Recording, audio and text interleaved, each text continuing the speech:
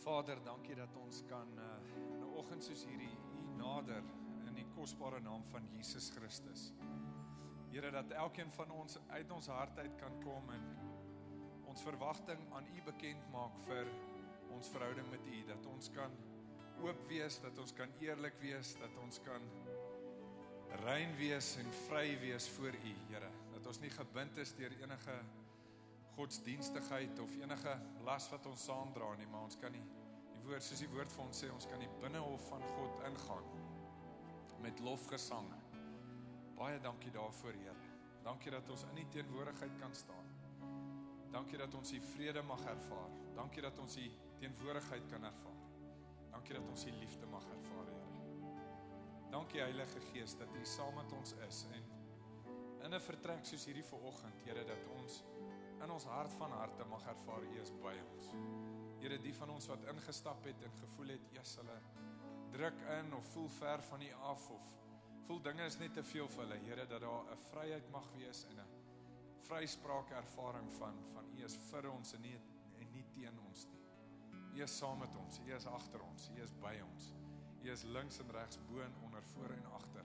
U omring ons, U omsirkel ons met liefde en lofgesange en liefdesgesange oor ons. Here, ons wil vir U dankie vir dit alles sê vanoggend. Ons loof U daarvoor in Jesus Christus se naam. Amen. Amen. Wonderlik, julle kan 'n sitplek inneem. Baie dankie Stefan, die aanbiddingsspan. Julle is great soos altyd.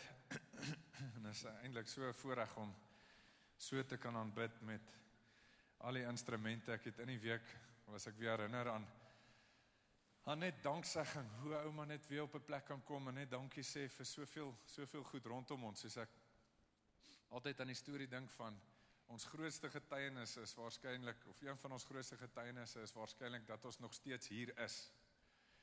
So ek dink 'n goeie ding om voor dankie te sê, as jy nie gereeld dankie sê vir goed nie, of wonder waarvoor om dankie te sê, is net eenvoudig, dankie Here dat ek steeds hier is. So, as jou vroukie langs jou sit vanoggend, dan kan jy maar vir haar sê, jy is nog steeds opgeskeep met my. Ja, ek is nog steeds hier so. En dit is deel van ons great getuienis, dat die Bybel sê vir ons, die vyand loop rond en hy is gereed om te steel en te verwoes en te dood. En die feit dat ons hier is beteken, hy het nie geslaag in sy plan nie, en die Here het 'n verlossingsplan en 'n roeping en 'n droom vir ons in hierdie tyd. So, kom ons gee die Here 'n lofoffer vir dit. Net om daaraan te dink is nogals great en kan 'n ou tyd op spandeer. Ek het 'n paar gedagtetjies net wat ek wil deel, voordat ons begin. Eerstens is dat plantasie moet uitbeweeg. Dis belangrik dat plantasie net uitgaan. Vanoggend mag julle nie saam met ons wees nie. Julle het beter dinge om te doen. So julle kan stelselmatig uitbeweeg, maar soos wat hulle uitbeweeg, wil ek julle ook net herinner aan die selgroep fokus. Nou soos wat jy ingekom het jy waarskynlik so 'n hardklopkaartjie gekry waarop daar staan, 'n selgroep is 'n veilige plek waar jy leer om die Here se stem te hoor en geestelik te groei. Dis 'n opbouende plek waar jy jou verhouding in God versterk. Sel is 'n plek waar jy vriende maak en sel is 'n plek waar ons mekaar ondersteun. So sel is nie 'n plek waar jy nou altyd chocolates kry en goed nie, maar vandag het jy nou 'n chokkie daarmee saam en jy het waarskynlik 2 gekry toe jy ingestap het.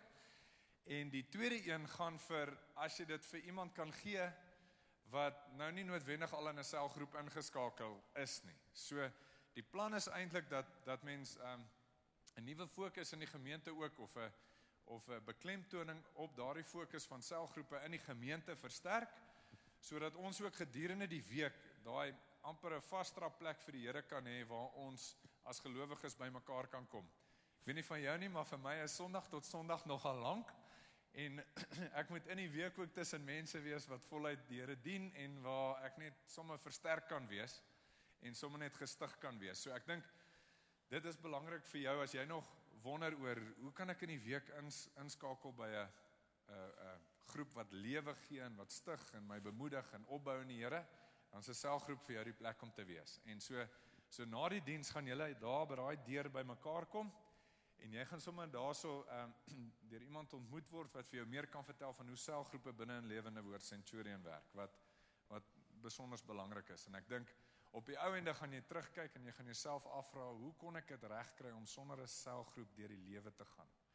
As ek oor my bediening kyk die laaste 15-20 jaar, dan dink ek die tye van kom ons sê die mees raakvat bediening, die mees suksesvolle uitleef van bediening was meesal in 'n selgroep konteks, van wat jy direk behoeftes kan aanspreek, wat dit nie noodwendig deur 'n orkes gefasiliteer word of deur 'n preekstoel gefasiliteer word nie, maar is daar waar die tekkie die teer slaan en jy so 'n bietjie jou moue oprol en daar van jou verwag word om 'n vriend of 'n vriendin te doop in die middel van die winter. Ek onthou dit was een keer iemand juis in my selgroep wat opdaag, net is asof hy gewag het so vir die koue front om te kom, en toe die koue front nou lekker daar is, toe kom klop hy aan die deur en sê nie, hy wil vandag in die swembad gedoop word, en ek sê vir hom, is jy seker hieroor? Hy sê nie, hy is baie seker, en hier gaan ons swembad toe, en soos wat ons in die swembad toe nou is, en het ijskoud in die middel van die winter is, kon ek nie dit wat ons nou half geleer word om te bid terwyl ons iemand doop, kon ek dit nie uitkry, so bewe ek nie, maar daar is alles so great tye, want dit gebeur in selgroep konteks, en so dit wil ek julle aan herinner, so asseblief kyk daarna en maak seker jy skakel by 'n selgroep in, gee dit 'n go, en kom sê terug vir die gemeenteleierskap, kom vertel ons, hoe ervaar jy dit in 'n selgroep na 'n maand of 2, en as dit nie is dat jou lewe 'n draai vang, of 'n dieper insig in die dinge van die Here ingaan nie, dan hoef jy dit nie meer by te woon nie, maar ek is bereid om die waarborg te gee, dit gaan 'n verskil maak in jou lewe. En dan spesifiek vandag ook, is daar 'n definitiewe doopfokus ook, so as jy vanoggend hier sal sit en jy het nog altyd hierdie gedagte om gedoop te word, en die Here het 'n pad wat hy met jou stap rondom die doop, na die tyd gaan daar geleentheid wees, want die koue front is mos nou hierdie week. Maar jy hoef nie bekommerd te wees nie, die water is warm gemaak, en Kobus word vanoggend ook gedoop, hy het gevoel dis wat die Here op sy hart lê, en ons gaan so aan die einde van die diens gaan ons daardie geleentheid gee, maar as jy hier sit en hier eintlik in die diens ingestap het en nogals gedink het, vandag is die dag wat jy dit ook moet doen, ek het vir jou 'n handdoekie ingepak, so hier is 'n handdoekie, jy hoef nie daaroor bekommerd te wees nie, maar kom dan gerus saam met Kobus en word gedoop vanoggend. Ek wil vanoggend bedien, soos julle vroeër gesien het, oor die vraag, wat verwag jy van my? Ek dink baie keer, kom ons op 'n plek en daar's so 'n klomp goed wat gebeur, dis gesin, en is huwelik, en is werk, en is loopbaan, en is beplanning vir dit en dat, en in die middel van dit alles het jy jou geestelike lewe, so 'n ou probeer eintlik te weet, wat gebeur waar, en waar is daar verwagting op my lewe om sekere goed uit te leef, en ek het baie keer gesien dat die manier hoe ek suksesvol sekere goed kan uitleef in my eie lewe is op grond van hoe goed ek my verwagting bekend maak en hoe goed ek verwagting van ander in my lewe verstaan.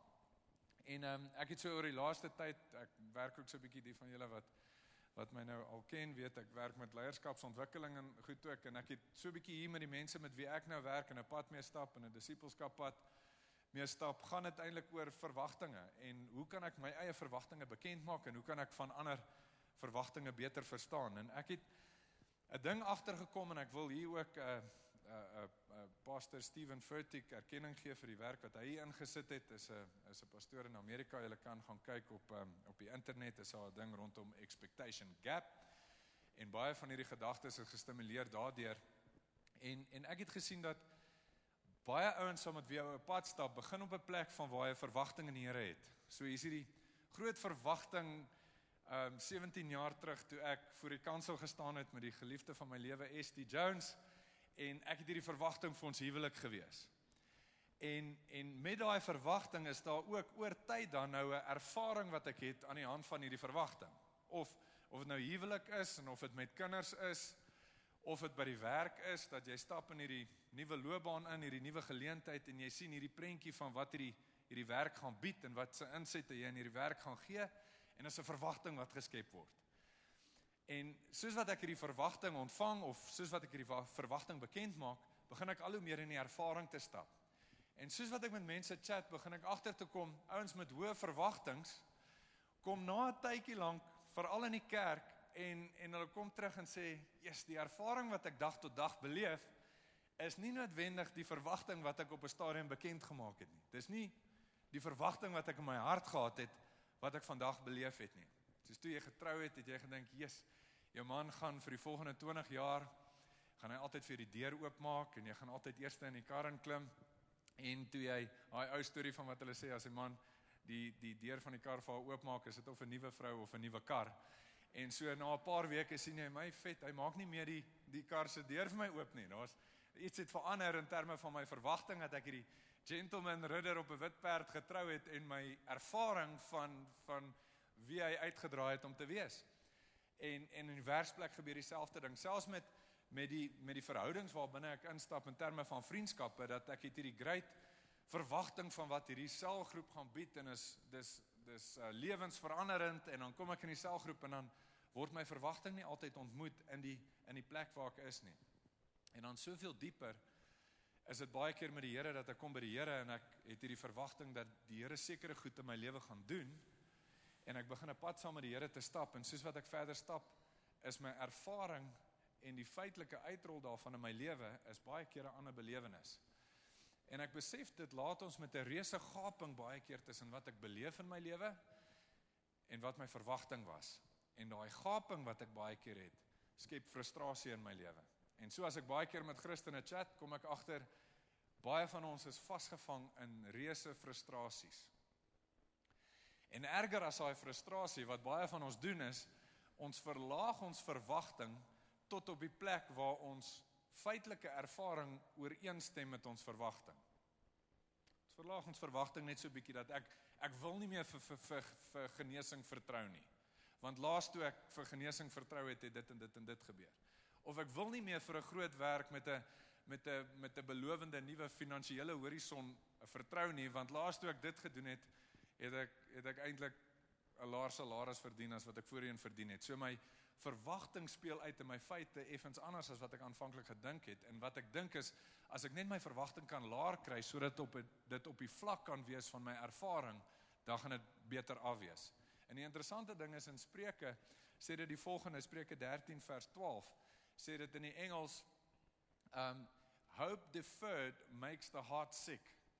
So dit beteken, daai hoop wat ek aanhou uitsit, daai verwagting wat ek aanhou bly voor vertrou, daai man wat ek voor vertrou in my lewe in gaan stap, en my lewe gaan inkleer, en my verhoudingslewe gaan ophelder, of daai vrou vir wie ek hoop, as ek nog nie getroud is nie, wat net nooit kom nie, daai verwagting wat bly uitgestel word, en nie ontmoet word nie, skep in my hart 'n siekte toestand, sodat ek nie in die geloof kan wandel, wat die Here vir my wil hê nie. En ek wil hê ons moet so 'n bietjie vanoggend grapple met daai hele, so 'n bietjie stoei met daai gedagte van wat is die verwagtingsplek wat die Here ons wil bring, want ek wil vanoggend voorhou dat die plek waartoe die Here ons wil vat, is nie om ons eie verwagting te verlaag nie, maar om ons verwagting in God te verhoog, sodat hy ons op die plek van ons verwagting kan ontmoet. Want as hy ons ontmoet op ons verwagtingsplek, as die Here sou kom en vir ons sou sê, wees dit met jou volgens jou geloof, dan wil ek seker maak my geloof is op 'n goeie plek. Dis is net gister stap ek in by een of ander golfwinkel, die van julle wat golf speel, weet daar's 'n baie groot uitverkoping op die oomblik aan die gang, in een van die golfwinkels, en saam met dit gee hulle 'n ding wat hulle noem, jou mystery discount. Wie van julle weet waarvan ek praat? So daar's 'n mystery discount wat jy saam moet kry. Wat dit beteken is, ek weet nie wat ek gaan kry, totdat ek by die plek kom waar ek gaan betaal nie. So ek het nie idee wat is dit 10%, 20%? Hulle sê dit kan tot wees dat ek 100% afslag kry op die mandjie wat ek vorentoe vat, maar ek weet nie wat dit is nie. Dis eers as ek voor is met my mandjie en hulle my betalingsdetail laai, dat hulle sê, o, jy kwalifiseer vir 'n 50% discount. En toe ek daaraan dink ek, maar in 'n mate is dit nogal dieselfde hoe dit met ons werk in terme van ons geloofsverwagting. Want as Jesus kom by die blinde ouens wat na hom toe gestap het, en ons gaan nou na daai teksvers kyk, toe sê hy vir hulle, wat is dit wat julle wil hê ek moet vir julle doen? En hulle sê toe vir hom, Here, dat ons mag sien.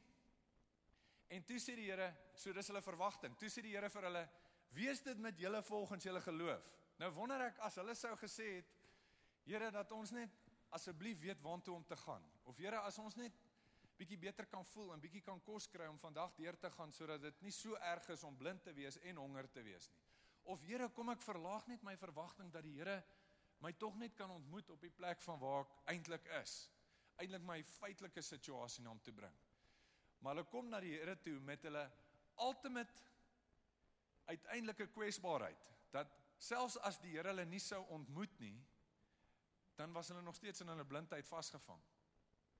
So hulle sê, Here, dat ons mag sien, en die oomblik toe die Here sien, hulle sit hulle verwagting uit, en hulle sit hulle verwagting in hom, toe raak die Here hulle aan, en hy genees hulle sodat hulle kan sien.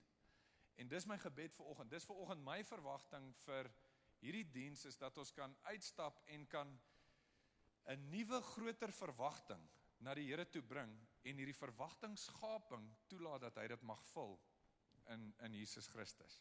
So ek hardloop so 'n bietjie voor my uit, maar ek wil regtig hê ons moet sien dat die genesing, die vriendskappe, die huwelik, die werksverband, vennootskappe, kollegiale verhoudings, ons verhouding met die Here, ons verhouding met ons kinders, die verwagtings wat daaraan gekoppel is, gelig kan wees, en ons 'n geloofsprentjie die gaping mee kan vul, sodat ons kan sterk wees in die Here. So ek wil na 3 goed kyk. Die eerste ding is ons teleurgestelde verwagtings. Blaai gou saam met my na Lukas 11 toe. Lukas 11 in vers 38. Julle ken die storie goed. Dit gaan oor die storie van Martha en Maria. En so en baie van ons het al hierdie storie uitgeleef, veral as jy boeties en sissies het op 'n Sondagmiddag. Gewoonlik as ons klaar lekker middagete geëet het, is daar 'n ruime hoeveelheid skorrelgoed wat gewas moet word, en is gewoonlik dieselfde mense wat die skorrelgoed was. Amen.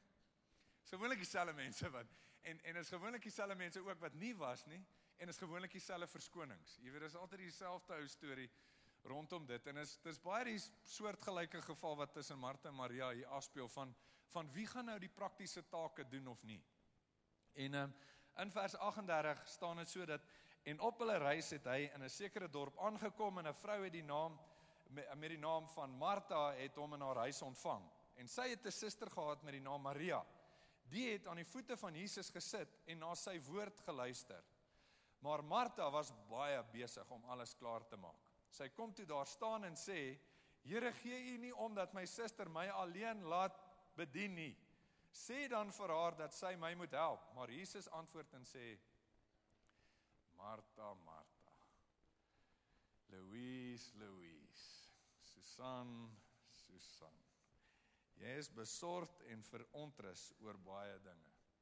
Maar een ding is nodig, en Maria het die goeie deel uitgekies, wat van haar nie weggeneem sal word nie. So wat ons sien in hierdie storie, is Martha het 'n verwagting, dat Maria haar sal bystaan in 'n baie praktiese nood, en Maria doen nie. So ek verstaan vanoggend dat daar's 'n klomp van ons wat baie dieper verwagtinge het, wat teleurgesteld is al in ons lewe, dat jy het dalk jou lewe vir 'n persoon gegee, en daai persoon het jou in die rug gesteek, of jy het vertrou vir 'n groot genesing, en daai genesing het nie deurgekom nie. So daar's baie groter dinge, ek verstaan dit, maar hierso is 'n praktiese geval van iemand met 'n verwagting, dat ons almal mooi gaan saamwerk in 'n rigting in, en almal het nie mooi saamgewerk nie, en op grond van daai tekortkoming in samewerking, sê sy maar, Here, wat gaan hier aan? Ek het 'n praktiese behoefte, en hierdie praktiese behoefte word nie ontmoet nie, en Maria word eintlik opgelig deur te sê sy het die regte kant gekies. En daar's 4 goed wat ek hierso wil noem, wat ons uit hierdie les kan leer. Die eerste ding is eintlik om vir Martha op te kom. Is eintlik te sê, soos wat ons geleer het al in die verlede, dat Maria het reg gedoen en Martha nie, is daar een goeie ding wat ek van Martha kan noem, buite die feit dat sy eintlik ook 'n huis het, né? So gewoonlik die mense met huise, en die mense wat kos kan maak vir iemand, is die mense wat eintlik hard werk. So as Martha nie gedoen het wat sy gedoen het nie, was daar nie 'n huis waar almal lekker kon eet nie, né? So moenie net vir Martha afskiet in dit wat sy gedoen het nie. Maar hier is die interessante ding, dat Martha het die eerste belangrike ding gedoen, en dit is dat as ek, en julle kan 'n nota daarvan maak, as ek nie my verwagting vertolk nie, gaan ek in die moeilikheid wees. Wat help dit ek stap met so 'n reuse verwagting, maar ek kan dit nie met iemand deel nie. Ek kommunikeer dit nie, ek dra dit nie oor nie, ek vertolk dit nie. En die eerste challenge van verwagting bestuur is dat ek moet op 'n plek kom wat ek sê wat ek van iemand anders verwag. As jy in 'n huwelik is, dat jy as man vir jou vrou kan deel, dit is wat ek verwag. Want as vroutjie dit nie ontmoet nie, kan ek haar tog nie kwaadlik neem dat sy dit nie ontmoet nie, want ek bly net stil oor die dinge wat my eintlik pla, en dan later is ek kwaad omdat my verwagtings nie ontmoet word nie.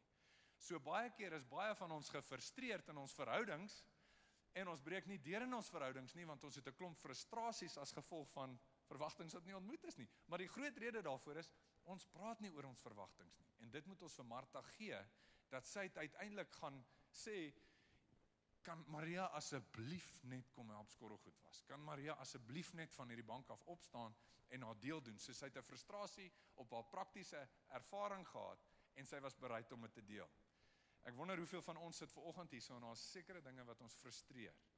In die selgroep, in die gemeente, in ons familie, by die werk, en ons krop dit alles op na binne.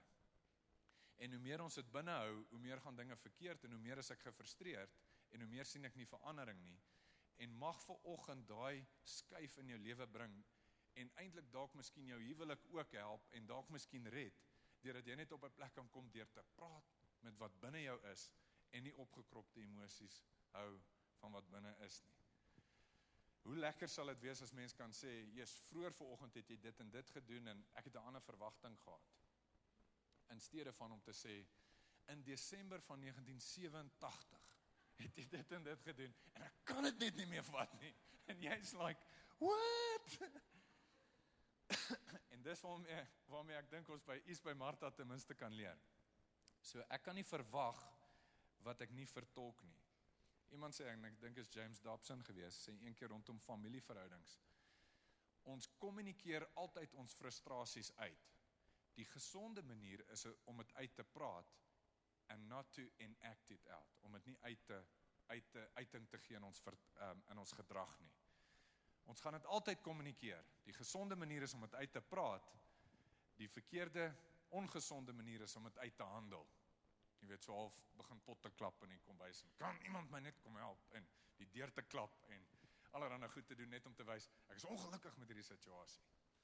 En soos wat die Here ons vat na volwassenheid toe in hom, gaan hy al hoe meer hierdie goed in ons lewe begin uitwys, deur te sê, eintlik reageer ons so bietjie nog soos 'n kind in hierdie, en die Here wil ons deur dit vat, want hy wil ons na volwassenheid toe vat. Die tweede een wat ek sien in die Martha Maria storie, is ek hoef nie die middelman met ander se verhoudings te wees nie.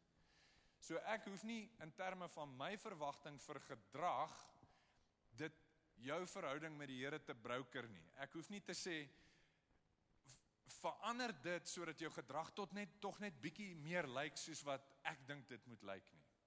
Want ek is nie die middelman tussen jou en die Here nie. En ek dink baie keer gebeur dit in intieme verhoudings, of selfs in 'n gemeentekonteks, dat ons dink, pastoor moet op 'n sekere manier optree vir ons om daai gedrag te regverdig, want ons is gefrustreerd eintlik met iets in ons eie lewe. So nou as pastoor dalk 'n bietjie stadiger preek, of as hy bietjie meer gesels oor hierdie tema, dan voel ek meer gelukkig. So ek's eintlik besig om iemand se gedrag te kritiseer, sodat ek op 'n beter plek kan self wees. En dis wat ons sien Martha eintlik hieroor aangespreek is, want dit was nie so seer die werksituasie wat hier verkeerd was nie. Ek het baie keer daarna gekyk en gedink, goed, Martha was oor werk en sy was opgestres. En so ek moenie oorwerk nie. Maar wat ek eintlik hierin sien is, Martha het haar standaarde oorgedra na Maria toe, en gesê, Maria is veronderstel om soos sy te wees. So wat sy eintlik gedoen het, sy het haar frustrasie gedraai en het oorgeskuif na Maria toe en gesê, dis nie reg nie. En die Here het gesê, Martha, Martha, Martha. Ek dink wat hy eintlik daarvan sê is, ek weet presies wat jy doen. Jy is eintlik besig om daai prentjie te probeer beheer van wat jy dink ander se gedrag behoort te wees. En ek het al baie keer gesien, selfs perfeksioniste rondom my is eintlik baie keer om die wêreld te organiseer op so 'n manier, sodat ek meer gemaklik en vol vrede kan wees. En partykeer kom die Here en hy plaas sy vinger op die eintlike frustrasie wat in die situasie aan die gang is, en hy wil dit genees. En dit sluit aan by die volgende punt, en dit is so tweeledig, is moenie ander in jou frustrasie inbring nie, en jou frustrasie met ander is gewoonlik as gevolg van jou misverstaan van God se verwagting vir jou. My frustrasie met ander is gewoonlik as gevolg van my misverstaan van God se verwagting vir my, van wat hy van my lewe verwag. Onlangs het ek die voorreg gehad om bietjie in Skotland te gaan golf speel, of te probeer gaan golf speel. En wat gebeur het vooraf is jy het hierdie drome van, yes, jy gaan nou daar wees waar voordat Jan van Riebeeck in die Kaap aangekom het hierdie ouens al na greens en fairways gekyk in die 1400. So hulle is al 'n rukkie daar aan die gang, so het hierdie uitkyk van, Jesus, weet julle wat, as ek daar kom, gaan ek ongelooflike golf speel. Ek het hierdie verwagting, dat as ek daai Skotse aksent hoor, en ek slaan die bal af, hulle praat nie van 'n good shot nie, hulle praat van 'n good ball. So as jy so afslaan en hy sê, good ball, laddie, dan kry jy so ligte hoendervleis, né? So nou het ek daai verwagting, elke keer as ek gaan slaan, is good ball, laddie. En baie vinnig kom ek toe agter, dat dit gaan nie noodwendig altyd so wees nie, maar ek het hierdie verwagting, want ek is mos nou op 'n spesiale plek rondom golf, en dit is nou wat daar gaan gebeur. Maar daai verwagting speel nie uit soos wat ek beplan het nie. En toe, die laaste baan wat ons gaan speel, is net so 'n bietjie noord van St Andrews, en daai baan se naam is Carnoustie. Volgende jaar se Britse Ope word eintlik al gespeel. Soos wat ons op Carnoustie is, sê hulle vir ons vooraf, as jy Carnoustie in die woordeboek opkyk, dan is daar wat hulle noem the Carnoustie effect. Nou, the Carnoustie effect beteken dat ek word gekonfronteer met my valse aannames oor realiteit. So as ek gedink het, ek is die wêreld se beste golfspeler, dan kom ek by Carnoustie, en ek sien, maar eintlik is ek nie. Eintlik is ek waarskynlik van die wêreld se swakker golfspelers. En dis wat hulle noem die Carnoustie effect. En ek dink baie keer met verwagtings het ons daai ding waarmee ons gekonfronteer word, van waantoe ek beweeg, is baie keer 'n valse aanname van wie ek regtig is. En baie keer is die realiteite van mense rondom my daar om my te konfronteer, om my op 'n plek van eerlikheid en waarheid te bring, sodat ek in verhoudings reguit met mense kan wees, en reguit in verhouding kan staan met mense. Ek wil vir julle 'n voorbeeld gee. Ek het vroeg in my geestelike lewe toe het ons 'n selgroep begin eintlik, en ons was, ek dink op 'n stadium was ons 8 mense, en toe dit so gegroei na een aand so 60, 70 mense in die woonkamer, en ek dog, man, hier is iets besig om te gebeur. En ons is toe van 70 mense na, ek dink 4 toe die volgende week, en ek dog, okay, ek het geweet iets is besig om te gebeur, ek het net nie geweet, dit is wat gebeur nie. En toe groei dit stelselmatig so, en ek begin al hoe meer my passie en verwagting in die bediening uit te leef. Soveel so dat ek toe voel, maar ek dink die Here wil 'n groot megakerk by die studentekampus, by Tikkies kampus begin, en ek wil hierdie megakerk vir die Here begin. En sonder om werklik uit te vind, maar hoekom dink ek so, begin ek hierdie verwagting te koester. En ek begin rondom my te kyk, en is 'n jaar, 2, ons het so vir 5 jaar 'n bediening gehad, wat baie vrug gedraai het, maar nooit vreeslik in getalle nie, dat ons so gegroei het tot so by 100 mense, en ek het gedink, maar hierdie moet nou 'n kerk van 1000 word, en goed, en dit gebeur net nie. En toe sien ek iets in myself, dat nou begin ek gefrustreerd raak met die mense rondom my, dat die PowerPoints, of daai tyd was dit nog transpirante, jy onthou transpirante, wat as jy links is, so ver as jy skryf vir jou alles uit, né? Nou raak ek gefrustreerd met die ou wat die transpirante nie op tyd op het nie. Dan raak ek gefrustreerd met hierdie ou. Toe besef ek, dalk is ek gefrustreerd, want my verwagting is nie belyn met God se verwagting vir my nie, en ek is bloot besig om te projekteer daai valse verwagting vir myself op ander mense rondom my, omdat dit nie gebeur nie. En dalk help dit jou in jou nabye verhoudings, dat die prentjie wat jy oor jouself sien op hierdie stadium in jou lewe, nie 'n akkurate verwagting voor die Here is nie, en jy begin gefrustreerd teenoor ander mense te wees. So wat ek vanoggend vir jou wil sê is, dalk lê die fout nie by haar nie. Dalk lê die fout nie by ons kinders nie. Dalk lê die fout nie by ons kollegas by die werk nie. Dalk lê die fout ergens hier by ons in 'n misverstaan van ons verwagting. En die Here wil ons by 'n eerlike plek uitbring, dat ons verwagting kan kommunikeer, maar akkuraat. Is julle saam met my nog? Great, blaai gou saam met my na Genesis toe. Genesis 29. Hier's 'n great verwagting. Genesis 29 praat oor Jakob en Laban. Ek gaan sommer wegtrek om tyd te spaar. In Genesis 29 vers 16 sê dit, en Laban het 2 dogters gehad. Die naam van die oudste was Lea, en die naam van die jongste was Ragab. En Lea het dowwe oë gehad, maar Rachel was skoon van gestalte en mooi van aansien. By the way, dink aan daai dowwe oë, want ek gaan later daaraan terugkom. En as jy nog nie getroud is nie, en jy probeer 'n meisie die hof maak, is nie 'n goeie ding om vir 'n girl te sê, jy het verskriklike dowwe oë nie. Maar in elk geval, dit het nie vir Jakob gestop nie. En Jakob het Rachel lief gehad, daarom het hy gesê, ek sal die 7 jaar dien vir Rachel, die jongste dogter. Toe antwoord Laban, dit is beter dat ek haar aan jou gee, as dat ek haar aan 'n ander man gee, bly by my. So het Jakob dan 7 jaar gedien vir Rachel, en hulle was in sy oë soos 'n paar dae, omdat hy haar lief gehad het. So na 7 jaar, toe sê Jakob vir Laban, gee tog my vrou, want my dienstyd is om, dat ek by haar kan ingaan. Daarop het Laban aan al die manne van die plek versamel en 'n maaltyd berei, maar in die aand het hy sy dogter Lea geneem en haar na hom gebring. En hy het by haar ingegaan. En Laban het aan haar sy slavin Silpa gegee, naamlik aan die dogter Lea as slavin. En die ander dag môre, dank laas daai woord gehoor, die ander dag môre, in the sweet by and by, daar was dit Lea. Daarom het hy aan Laban gesê, wat het jy nou aan my gedoen? So net om die prentjie te skep, hier's 'n ou, hy like a girl. Haar naam is Rachel, sy is mooi, sy het nie dowwe oë nie. En hy sê, ek wil met haar trou. En hier sê, toekomende skoonpa, sê, jy kan met haar trou, maar werk hier 7 jaar vir my. En wat doen dit by Jakob? Dit skep verwagting. Ek bedoel, vir 7 jaar staan hy op elke oggend en dink, ek moet alweer vir skoonies opstaan. Ek moet alweer vir hierdie ou gaan werk. Maar my goodness, ek gaan dit doen, want Rachel wag vir my aan die einde van 7 jaar. En hier gebeur dit aan die einde daarvan, gee Laban hom bietjie van sy oupa se hoesmedisyne, die een aand, hy drink van oupa se hoesmedisyne, en die volgende oggend toe hy wakker word, en hy het hierdie wonderlike aand gehad, kyk hy langs hom, en is en is Lea.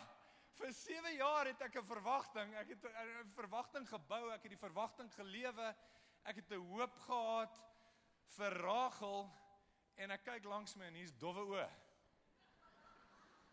En ek bedoel, sy was nog jonk ook, jy weet, soos 'n mentor van my wat altyd gesê het, daar gaan 'n stadium in jou lewe kom, wat jy wakker word in die oggend, en jy moet in geloof lief hê. Jy weet, so ek is nog betreklik jonk, ek lyk ouer as wat ek is, maar ek het dit nog nie nodig, maar hy sê, op 'n stadium het ons 'n geloof lief, jy weet, wanneer die mans nie meer hare het nie, en die vrouens, wel, 'n paar dingetjies moet doen, voordat hulle weer 20 lyk, maar dit was nie Jakob se geval nie, sy feite was ver verwyder van sy verwagting vir Rachel. En so hy kyk langs hom en hy sien, ja, daarom het hy aan Laban gesê, wat het hy nou aan my gedoen? Was ek nie vir Rachel by u in diens nie, waarom het hy my dan bedrieg? Luister mooi, bedrieg is eintlik 'n speel op Jakob se naam, want Jakob het beteken bedrieër. So hy was die con man, en hier stap hy in 'n ding, en hy word self bedrieg. En Laban antwoord, dit is hier by ons nie die gewoonte om die jongste voor die oudste weg te gee nie. So daar's altyd hierdie simpel rede hoekom my verwagtings nie ontmoet word nie. Hou die volle bruilofsweek met haar, dan sal ons jou die ander een ook gee, vir die diens wat jy nog 7 jaar by my moet volbring. En Jakob het so gedoen, hy het die volle bruilofsweek met haar gehou, toe gee hy sy dogter Rachel vir hom as vrou. En Laban het aan sy dogter Rachel sy slavin Bilha gegee as slavin vir haar, en hy het ook vir by Rachel ingegaan, en Rachel ook meer lief gehad as Lea. En hy was by hom nog 7 jaar in diens. So hier is 'n interessante les om te leer. Wat doen ek as my teleurgestelde verwagtings nie ontmoet word nie? Of as ek in my verwagtings teleurgestel word? Wat doen ek? En dis wat ek vanoggend vir ons wil tuisbring, is die een ding wat ek nie doen nie, is ek verlaag nie my verwagting nie. Ek laat gaan nie my verwagting nie. Ek laat dit nie los en sê, ag nee wêreld, laat God se water nou maar net oor God se akker vloei, want ek gaan nou maar net aankap met my lewe, ek gaan nou maar net maandag tot Vrydag deurgaan, want hierdie geloof verwagtingsding werk nou meer glad nie met my nie. Dis die laaste ding wat ek doen. Maar ek dink daar's 3 ander goed wat ons nogal gaan help. Die eerste ding is, ons gee nie op nie. Jakob het 14 jaar toe nou vir hierdie conman gewerk, wat hom ingedoen het uit en uit, maar hy het bly werk vir hom, want hy wou by sy doelwit uitkom. So ons gee so vreeslik maklik op. So ons sê, Here, ek wil committed wees, ek wil kerk toe gaan, en die oomblik as dit reën, sê ek, Jesus, ek weet nie of ek reg is hiervoor nie. Hierdie kerk ding, as dit reën en koud is nie my sien nie. So ons is so maklik wat ons terugstaan van ons verwagtings in, en die Here sê, die eerste manier hoe ek bly op my verwagtings is om nie op te gee nie. Ek lees so baie in Openbaring van, daai briewe aan die gemeentes, aan die einde daarvan van omtrent elkeen, inteendeel, ek dink elkeen, sê hy, aan die wat oorkom, sal ek gee, aan die wat dit, sal ek volhard, sal ek dit en dit gee. So elke keer is daar 'n proses wat ek moet deurgaan, maar die Here wil hê ons moet deur dit gaan, en nie ophou in die middel van dit nie. Onlangs het ek saam met my seun vir die eerste keer gaan jag, en vir 2 dae was dit chaos geweest. Ek bedoel, ons het probeer skiet en nie gewerk nie, en op 'n stadium is 'n bokkie gekwes, en ons is agter hom aan en hom nie gekry nie. Maar soos wat dit nou met pastore en seuns gaan, of predikers en seuns gaan, op die 3de dag, toe is daar reuse deurbraak. En wat toe nou gebeur is, hy kry toe nou 'n bokkie geskiet, en daarmee saam, die van julle wat jag, besef daar's nou routine. Nou ek glo glad nie in hierdie bloedmerk goeters nie, en ek sê toe vir die manne, hoorie, dit gaan nie gebeur met my seun nie. Ons verf niemand met bloed op hulle gesig en net sulke ritueeltjies nie, maar ek dink die ritueeltjie van om 'n sekere fisiologiese aspek van die bok te eet is heeltemal voldoende met my. Ons kan dit doen. En die seuns begin egter toe nou te beklei oor hierdie storie, want is vir hulle vreeslik lekker. Ons maak dit gaar met suurlemoensap en peper en bietjie olyfolie. So hulle hou vreeslik baie daarvan. Maar daai aand het ek toe 'n praatjie wat ek toe nou vir my seun moet gee, en die praatjie is toe nou as volg. Seun, 'n man van harte is nie die ou wat eerste kom in atletiek, of die ou wat altyd eerste span speel of provinsiaal, of die verste kan dryf in golf nie. Dis nie die ou wat altyd al die meisies kry nie. Dis nie 'n man in my oë nie. 'n Man in my oë is die ou wat kan volhard tot die einde. En as ek terugkyk oor daai 3 dae, was dit letterlik in die laaste uur, die son was al onder wat hy die bok geskiet het, en die Here vir my kom leer dat as ek my verwagtinge wil vervul, as ek my verwagtinge eintlik wil sien gebeur, en daai gaping deurgaan, dan moet ek leer volhard. Ek moet deurgaan tot die einde toe. Ek moet leer aanhou. En dis maar die eerste ding. Die tweede ding wat ek vinnig sien, daar is dat ons moet leer om nederig te wees. So vir Jakob om terug te gaan na Laban toe, moes ongelooflike nederigheid gevat het, om selfs in daai tweede ekskursie vir Rachel weer terug te gaan. En een van die great goed, en ons het nie baie tyd daarop nie, maar in Paulus se lewe, ek weet nie of julle dit al gesien het nie, in Handelinge 23 vers 5 en 6, dan word hy gegeesel, of hy word gemishandel deur die hoofpriester se bevel. En dan vat Paulus die hoofpriester aan en sê, hoorie maar, jy kan nie dit en dit en dit doen nie. En dan sê die ouens vir hom, hoorie maar, hier is die hoofpriester. Maar ons weet dit was totaal en al onregverdig wat hy gedoen het. En dan in steede dat Paulus homself probeer regverdig, staan Paulus terug, en hy sê, hoorie ouens, ek is jammer, ek het nie geweet dis die hoofpriester nie. En die volgende vers 5 sê, en toe Paulus sien dat daar verdeeldheid tussen die Fariseërs en die Sadduseërs is, toe kry hy die plan. En wat ek toe besef in die Here is dat as ek my posisioneer in 'n nederige plek, dan kry ek wysheid om regtig deur al die smoke en mirrors te sien, om regtig verby al die skyn te kan sien uit 'n nederige posisie. So as ek volhard en ek is nederig, dan vat die Here my deur dit. En dan die derde ding wat Jakob my leer is, Jakob het geleer om hard te werk. Baie van ons, en ek sluit myself hierby in, hou net op met 'n verwagting, omdat ons net bloot lui raak. Ons raak net disinterest. Ons is net nie meer so geïnteresseerd soos wat ons aan die begin was nie, en ons werk nie meer hard daarna nie. So ek lees 'n boek Outliers, en in daai boek leer hulle ons vir enige ou om 'n vaardigheid te bemeester, moet hy 10,000 ure lank werk aan daai, dis omtrent 3 ure 'n dag vir 10 jaar. En ek besef, dit waartoe ek graag wil gaan, my verwagting om dalk die beste in 'n sekere area te wees, is ek net ongelooflik ongeduldig en ongelooflik lui in. Dis die verskoning. Ek kan nie na die Here toe gaan en vir hom sê, Here, maar hoekom is ek nie die beste in hierdie dissipline nie, of hoekom speel ek nie golf soos ek moet nie, of hoekom preek ek nie soos wat ek dink U wil hê ek moet preek nie.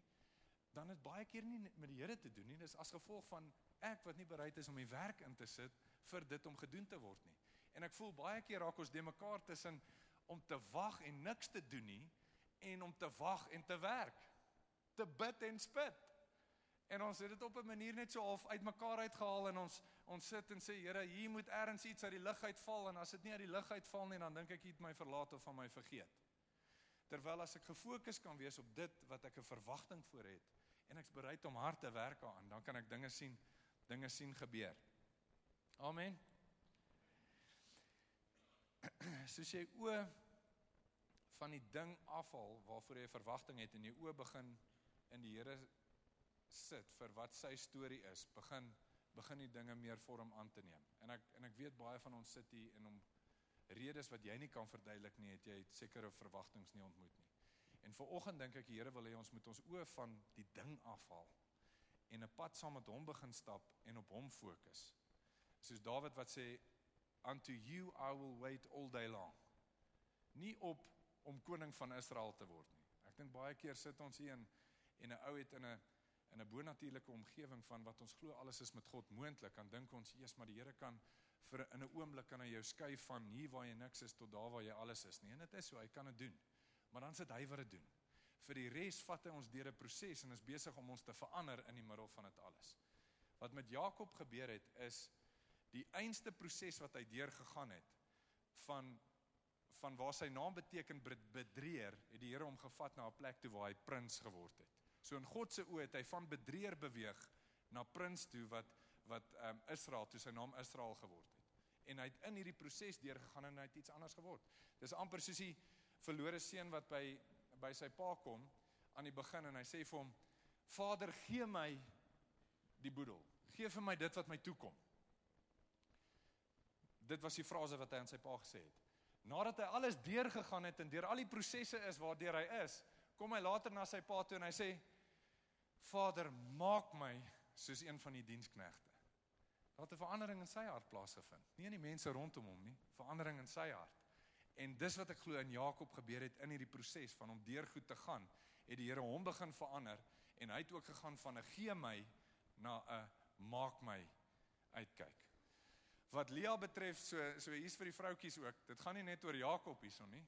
Wat Lea betref, Lea was die een wat nie kon sien nie, sy dowwe oë gehad, so die Hebreërs is eintlik sy kon nie lekker sien nie. Dan sê die volgende vers in Genesis 29, sê dat, en toe die Here sien dat Lea die nie geliefde was, het hy haar skoot geopen, maar Rachel was onvrugbaar. So, toe die Here dit sien, toe Yahweh El Roi, wat beteken the God who sees, die een sien wat nie kon sien nie, toe sien hy dat sy op 'n ongeregtige plek is, of hy sien sy is op 'n plek waar verwagting nie ontmoet is nie, want onthou, nie net het Jakob na Lea gekyk en gedink, oh man, ek het nie vir jou verwag nie, het sy na die situasie gekyk en gedink, oh man, ek het nie hierdie ingesien nie, ek het nie gesien, ek moet getroud wees met iemand wat eintlik lief is vir iemand anders, en ek sien in 'n situasie waar ek 'n kinderfabriek moet wees, en hierdie ou het eintlik 'n ander gulden gedagte. Sy het in 'n verwagting ingestap wat sy glad nie, wat nie haar prentjie was nie. En die Here kom na Lea toe en sê, ek sien wat jy voor gehoop het, en jy het 'n dowwe spieël gehad, jy het hierdie prentjie nie sien kom nie, jy het nie gesien, jou pa het eintlik jou as 'n kommoditeit hanteer, om sy eie vervulling te vind nie, jy het nie geweet, jy gaan misbruik word nie, jy het nie geweet, jy gaan op hierdie plek kom nie, maar ek het dit raak gesien, en ek gaan jou maak 'n vrugbare vrou, ek gaan jou op 'n vrugbare plek uitbring. En dit wil ek vanoggend aan ons almal vasmaak, is, jy's dalk op 'n plek wat jy dink, hoe die Joos het ek hier gekom? Jy het gedink, teen 40 of 50 gaan jy hierdie great besigheid of bediening hê, en jy gaan invloedryk wees, en jy gaan 'n impak maak, en jy het hierdie ongelooflike drome vroeër in jou lewe gehad, en jy kyk rondom en jy dink, hoe die Joos het ek hier gekom? En dis die plek waar die Here vanoggend ons wil ontmoet, en die plek waar die Here ons wil bedien, dat dit hom nie omkant gevang het, die plek waar ons nou is nie. En ek wil hierdie gou vir julle lees, en daarna gaan ek afsluit. Dis 'n briefie wat iemand skryf, wat die vroutjie is swanger, en sy vind toe uit haar kind gaan met Down-syndroom gebore word. En sy skryf hierdie brief, die brief se naam is Welcome to Holland. Enigiemand dit al gehoor? Hier kom hy. So die vroutjie se naam is Emily Kingsley, en sy sê, when you're going to have a baby, it's like planning a fabulous vacation trip to Italy. You buy a bunch of guidebooks and you make wonderful plans. The Colosseum, the Michelangelo, the David, the gondolas in Venice. You may learn some handy phrases in Italian, and it's all very exciting. After months of eager anticipation, the day finally arrives. You pack your bags and off you go. Several hours later, the plane lands. The stewardess comes in and says, "Welcome to Holland." Holland, you say? What do you mean Holland? I signed up for Italy. I'm supposed to be in Italy. All my life I've dreamed of going to Italy. But there's been a change in the flight plan. They've landed in Holland, and there you must stay. The important thing is that they haven't taken you to a horrible, disgusting, filthy place, full of pestilence, famine, and disease. It's just a different place. So you must go out and buy a new guidebook. You must learn a whole new language, and you will meet a whole new group of people you would never have met. It's just a different place. It's slower paced than Italy, less flashy than Italy, but after you've been there for a while and you catch your breath, you look around and you begin to notice that Holland has windmills, and Holland has tulips, and Holland even has Rembrandts. But everyone you know is busy coming and going from Italy. And they're all bragging about their wonderful time they had there. And for the rest of your life, you will say, yes, that's where I was supposed to go. That's what I had planned. And the pain of all that will never, ever, ever go away, because the loss of that dream is very, very significant. But if you spend your life mourning the fact that you didn't get to Italy, you may never be free to enjoy the very special and the very lovely things about Holland. En ek dink vanoggend is daar 'n paar van ons wat geland het in Holland. Daar's 'n paar van ons wat al begin het om 'n nuwe taal te leer en begin aanpas het in Holland. Maar daar's 'n paar van ons wat hier sit wat net asseblief tog die volgende linking flight na Italy toe wil vat. Maar dis nie die Here se plan nie. En soos wat ons op hierdie plek kom en weet die Here is in hierdie plek en hy is bemagtig om ons van hier af uit te vat, dan leer ons goed van ons verwagting bestuur. Ons weet hoe om te praat dit wat in ons hart is. Ons weet hoe om dit uit te kry. Ons weet hoe om op God se beloftes te staan. Maar die Here wil hê ons moet dit embrace en dit aangryp wat rondom ons is, soos wat dinge rondom ons verander het. En dit wil ek ons vanoggend bemoedig, dat ons op 'n plek kan kom wat ons nie ons verwagtings verlaag nie, maar wat ons hom toelaat om die gaping tussen ons verwagting en ons ervaring op te lig, dat ons hom kan vertrou om op daai belofte van die ervaring te kan stap, en dat ons na selfs groter plekke toe kan gaan as wat ons in die verlede gegaan het, omdat ons op sy beloftes wandel. En soos wat ons vanoggend hier oor deel, wil ek eintlik nogal 'n bietjie net stil staan en hier rondom bedien, en eintlik vra, wie van ons sit op hierdie plek vandag, en soos wat jy hier sit jy op 'n plek wat jy, kyk, almal van ons is op 'n plek wat ons nie gesien kom het nie. Almal van ons is in 'n ekonomiese situasie wat anders was as wat ons droom. Dalk 'n plek in verhoudings wat anders is as wat ons droom. Maar vir wie van julle wat hier sit, voel jy op jou hart vanoggend, die Here is besig om met jou te praat en jou te bedien op 'n plek wat jy kan rondom jou kyk, en dit lyk anders. Hierso is windmeule, hier's tulpe, hier's klompe, en dit lyk anders as wat jy op jou hart gehad het. Ek wil hê ons moet saam staan, en soos wat die bedieningsspan na vore kom, wil ek hê ons moet net daar opstaan waar ons op die oomblik sit, en ek wil hê ons moet net ons harte oopmaak, want ek glo die Here wil daai plek van frustrasie rondom sekere verwagtings kom vul en ons oplig, sodat ons kan sterker staan, dat ons feite mag ooreenstem met ons verwagtings. Ek het op 'n stadium het ouens gesê, maar hoe kom ek, jy's in ons selgroep, hoe kom ek van waar ek nou siek voel, na waar ek in die Here nie meer siek is nie? Hoe kom ek by daai plek? En al wat ek op daai stadium kon sê is, al wat die verskil is om op die belofte van genesing te staan na daai plek toe. Hierdie gaping, hierdie kloof, word gevul deur die belofte van die kruis, en die belofte van die kruis vat my na my vervulling van my verwagting toe. En dit vir my is 'n geloofslewe. So as ons op daai plek kan kom, wat ons daai gaping vul met geloof, en vul met belofte, dan lig die Here ons. Hy sê in sy woord, hy sal enige iemand wat na hom toe kom, Johannes 6, sê hy, I will by no means cast out. Ek sal nooit wegwys nie. En so die laaste ding wat ons moet doen, is om ons verwagting te verlaag, na 'n plek waar ons net sê, ag, dit gaan nooit werk nie, gaan nou maar net dinge aanvaar, dit is hoe dit moet wees. Vanoggend wil ek jou encourage, my verwagting vir vanoggend, soos ek gesê het, is dat ons almal hier mag uitstap en sê, kan ek groter droom weer? Kan ek 'n groter visie weer kry? Kan ek groter impak sien in die toekoms. Ek bedoel, Abraham was daar 90, sy vroukie kan nie meer swanger raak nie, en hy kan niks rondom die proses doen nie. Hy het 'n double whammy. Sy eerste whammy is hy is te oud, sy tweede whammy is sy vrou is te oud, sy derde whammy was dat sy vrou nooit vrugbaar was nie. So hier's 'n triekie situasie, op 90, waar hy sê dat, hy sien ietsie anders. En dit wat hy sien is wat die Here vir hom sê, ek gaan jou 'n vader maak vir die nasies. Kyk bietjie na die sterre. Woe! Kyk na die sand in die see. Dis wat ek in gedagte het. Hier's my verwagtingpraatjies, en die Here begin met hom te deel. En vanoggend deel ek met my vroukie, en sy sê, maar waar vertrek mens met die hele ding van verwagting, want dit is so 'n ryk tema. En sy deel haar hart, en ek sê, weet jy wat, buddy, noem my vroukie buddy, want ek glo ek het met my beste vriend getrou, vriendin. Ek sê, weet jy wat, buddy, ek dink my plek waar ek wil hê vir elkeen van ons vanoggend, is dat ons op 'n plek kan kom, wat ons weer 'n verwagting het. Nie apaties is nie negatief is nie sinies nie. But we're pregnant with something. Ons is verwagting met ietsie. Daar's 'n borrel, daar's 'n excitement. Iets gaan verander, iets gaan gebeur.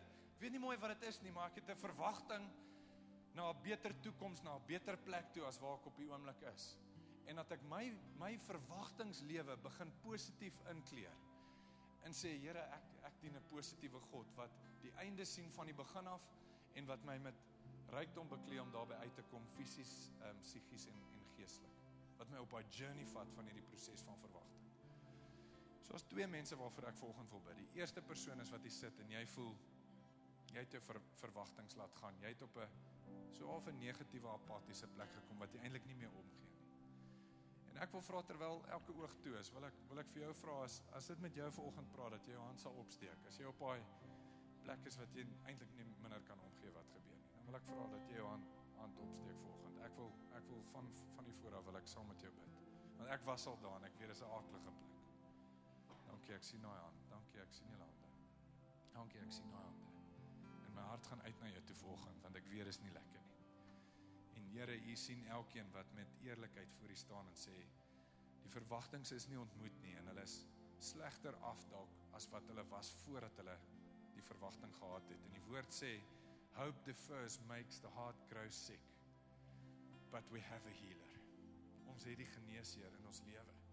En daarom wil ek kom bid en elke een wat sy hand opgesteek het sy lewe en vra, bedien dit, Here, bedien daai aspek van hoop wat geval het, verwagting wat deur die krake geval het, en lig hulle op, Heilige Gees, soos wat ons bid in hierdie plek, lig hulle op, lig hulle op, lig hulle op, Here, en raak hulle aan, en kom met die positiewe inspraak, en spreek liefde, verwagting, geloof en hoop oor hulle, sodat hulle kan opstaan van daai situasie.